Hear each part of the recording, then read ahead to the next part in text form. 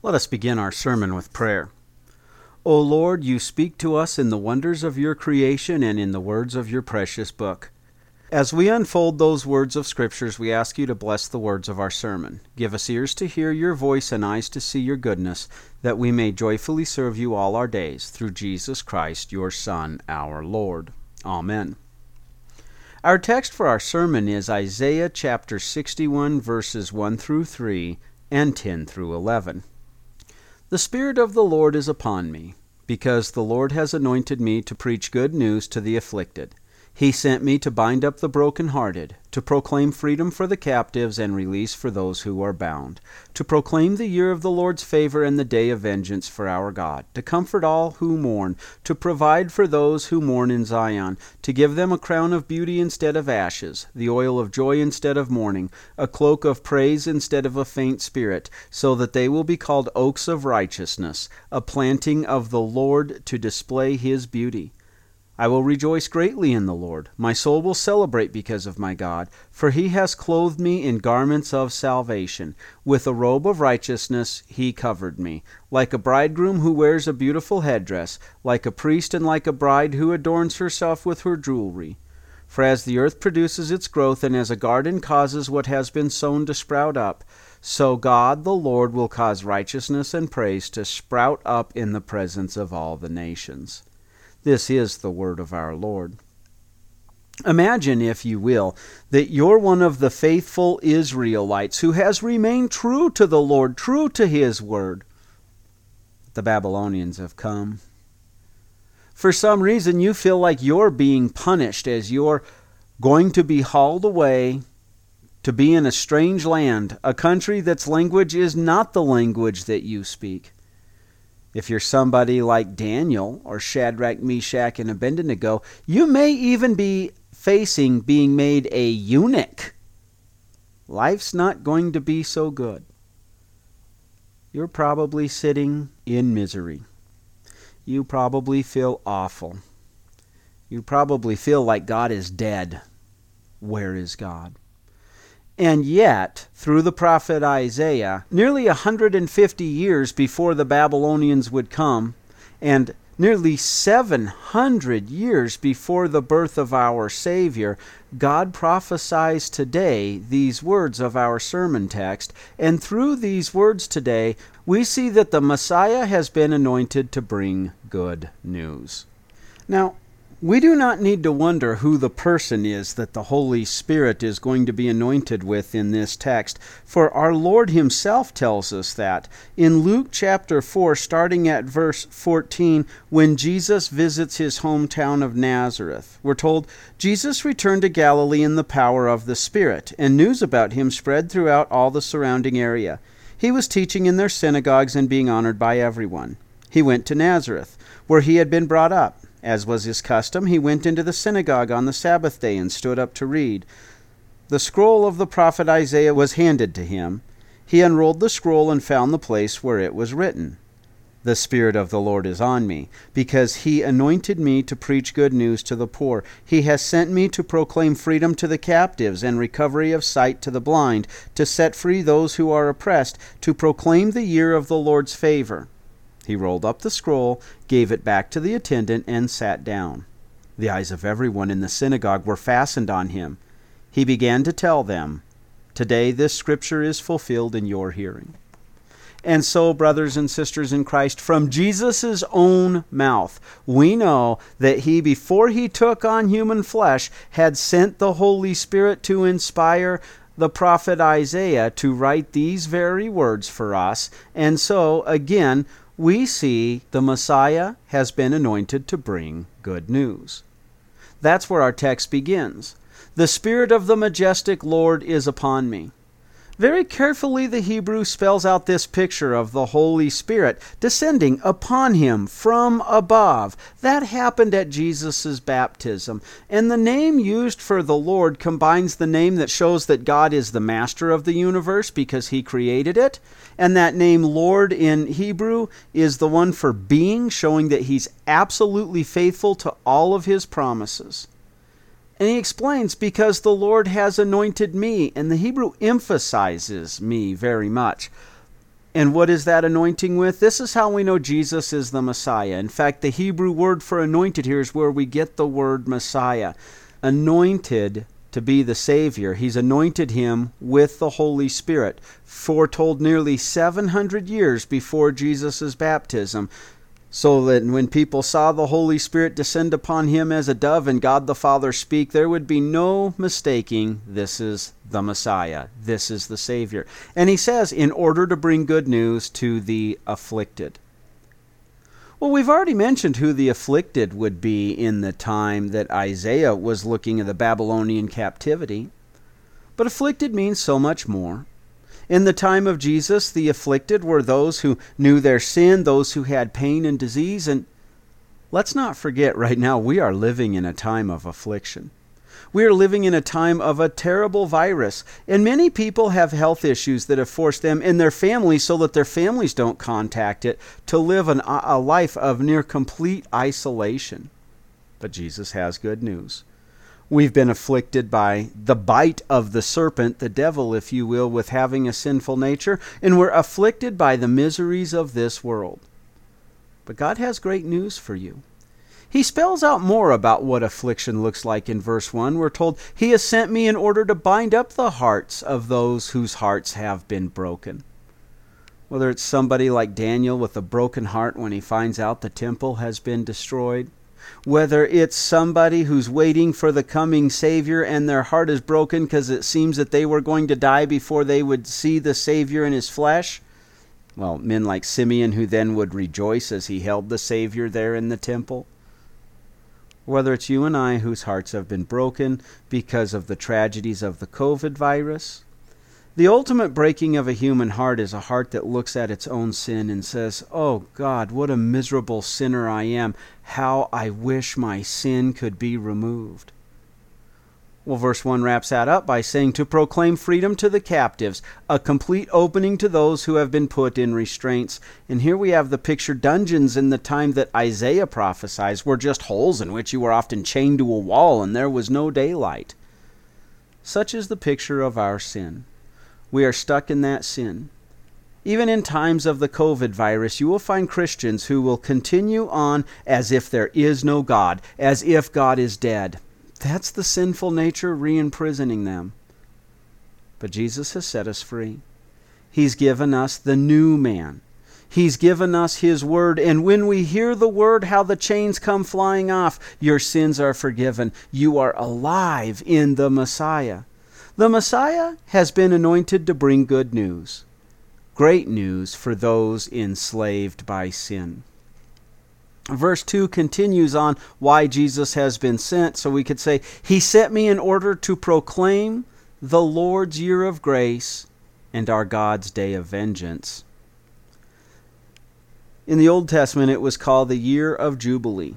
During the year of Jubilee, if you had found yourself so financially destitute that you had to sell your inheritance, which was your land, it was sold to a near relative. And in the year of Jubilee, that came back to you. If you continued to be destitute, that you had to sell yourself into slavery, you were sold basically to a cousin. And in the year of the Lord's favor, you were released. God's day of vengeance and God's day of favor are one and the same. For when the forgiveness of sins comes, those who reject it, well, they find themselves rejecting eternal salvation. God's day of vengeance is the day that Christ took the punishment for our sins on the cross and suffered in our place. God's year of favor is the day that Christ won forgiveness for you and I.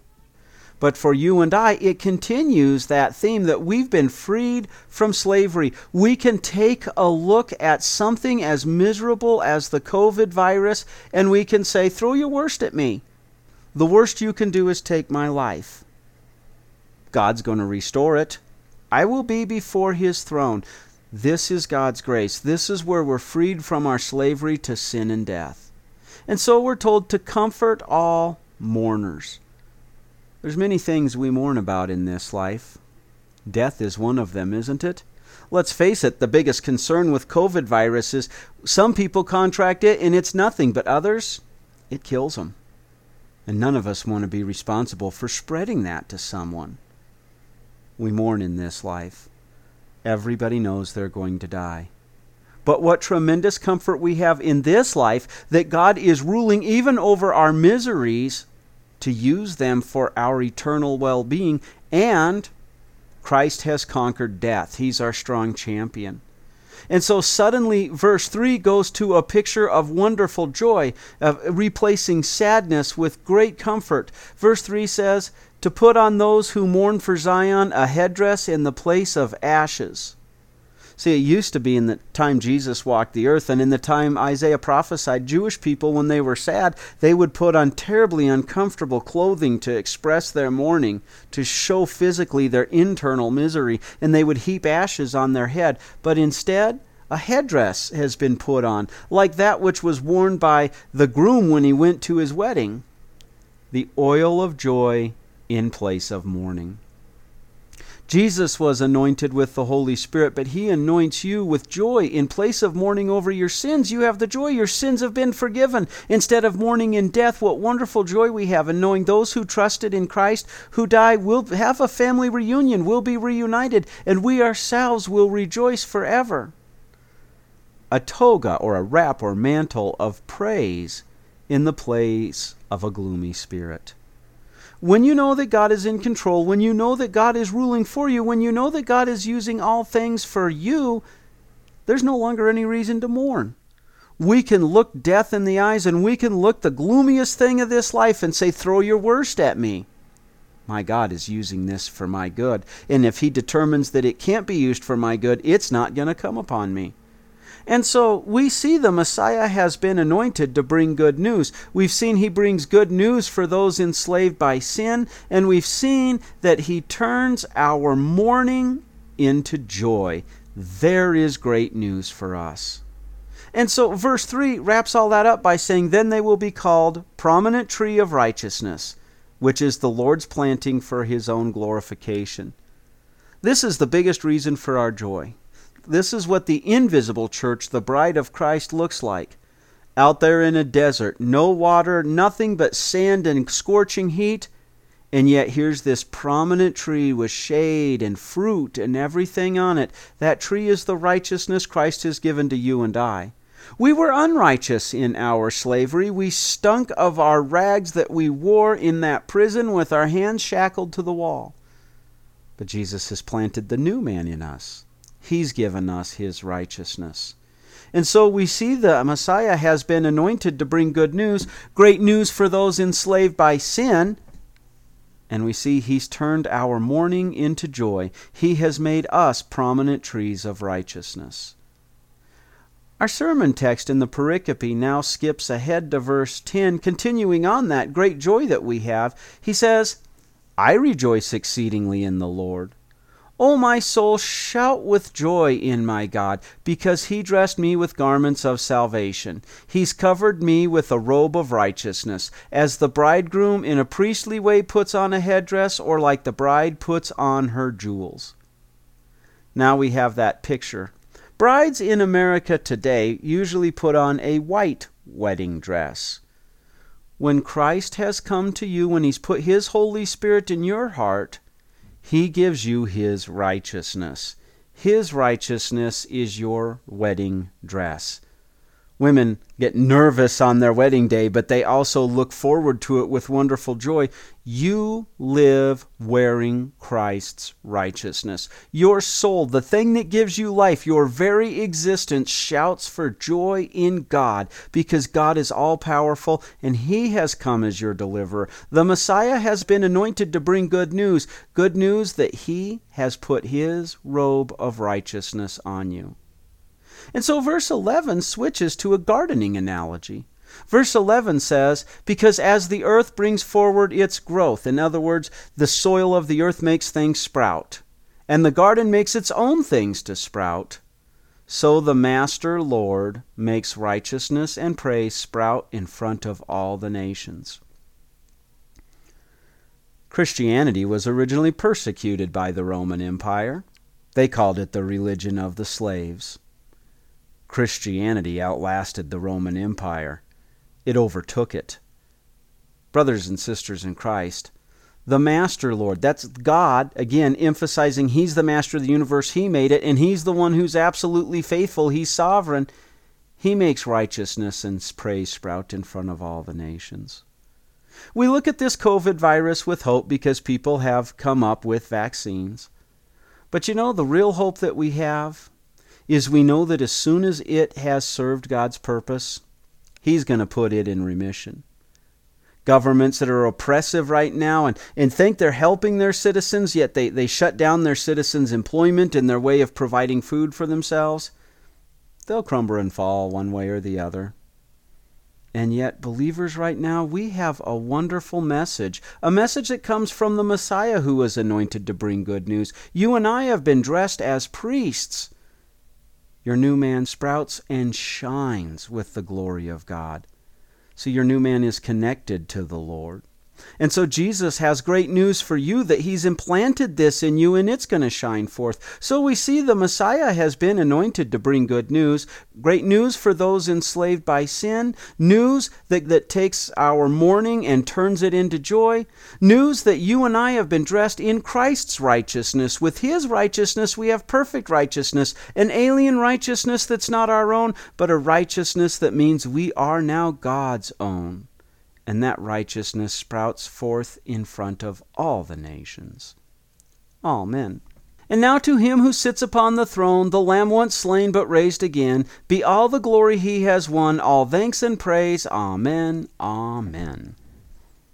We confess our faith using the words of the Apostles' Creed. I believe in God the Father Almighty, maker of heaven and earth.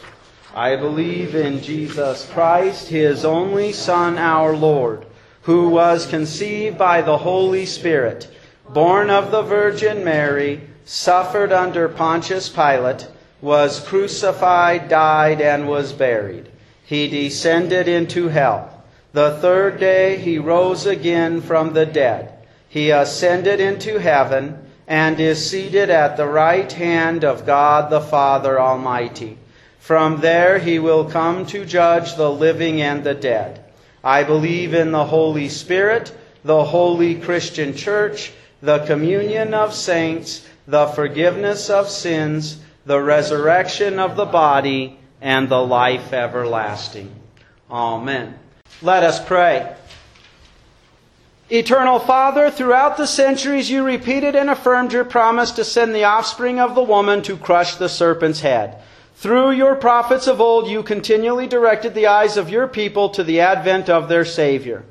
We praise You, O Lord, for keeping Your promise and sending Your Son to destroy the works of the devil. As we prepare to celebrate the birth of our King, use Your mighty word to shatter our pride and rouse us from spiritual slumber and apathy. Move us to take to heart the words of John. Repent, for the kingdom of heaven is near. You sent Your Son to redeem us from sin. Let this good news be our joy and strength. Use it to cheer the lonely, encourage the fearful, and give hope to the despairing. In these days before Christmas, spare us from the stress of deadlines and the frenzy of commercialism. Fill our lives with the message of Your peace and the music of Your grace. Direct our eyes not only to the manger, but also to the skies, where we will see Your Son coming again, not as a lowly child, but as the Lord of Lords. Lift up our hearts in joyful anticipation of that day. We ask You, O Lord, to remember our brothers and sisters to whom trials and troubles have come. Let the knowledge that You rule as King empower us to share with others the glory of Your rule now and in all eternity. We ask You to rule in Your kingdom of power to keep the COVID virus from spreading in our congregation, and bless the vaccines that we may return to our normal gathering together with all of our brothers and sisters in Christ. Hear us, Lord, as we bring You our private petitions.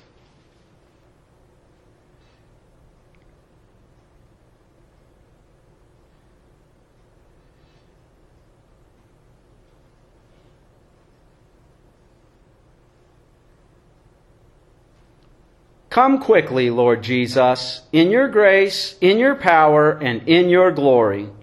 Come, Lord Jesus. Amen. Our Father, who art in heaven, hallowed be thy name. Thy kingdom come, thy will be done on earth as it is in heaven.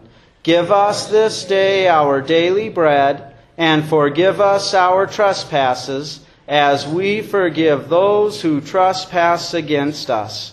And lead us not into temptation, but deliver us from evil. For thine is the kingdom, and the power, and the glory, forever and ever. Amen. The Lord bless you and keep you. The Lord make his face shine upon you and be gracious unto you. The Lord look upon you with favor and give you peace. Amen.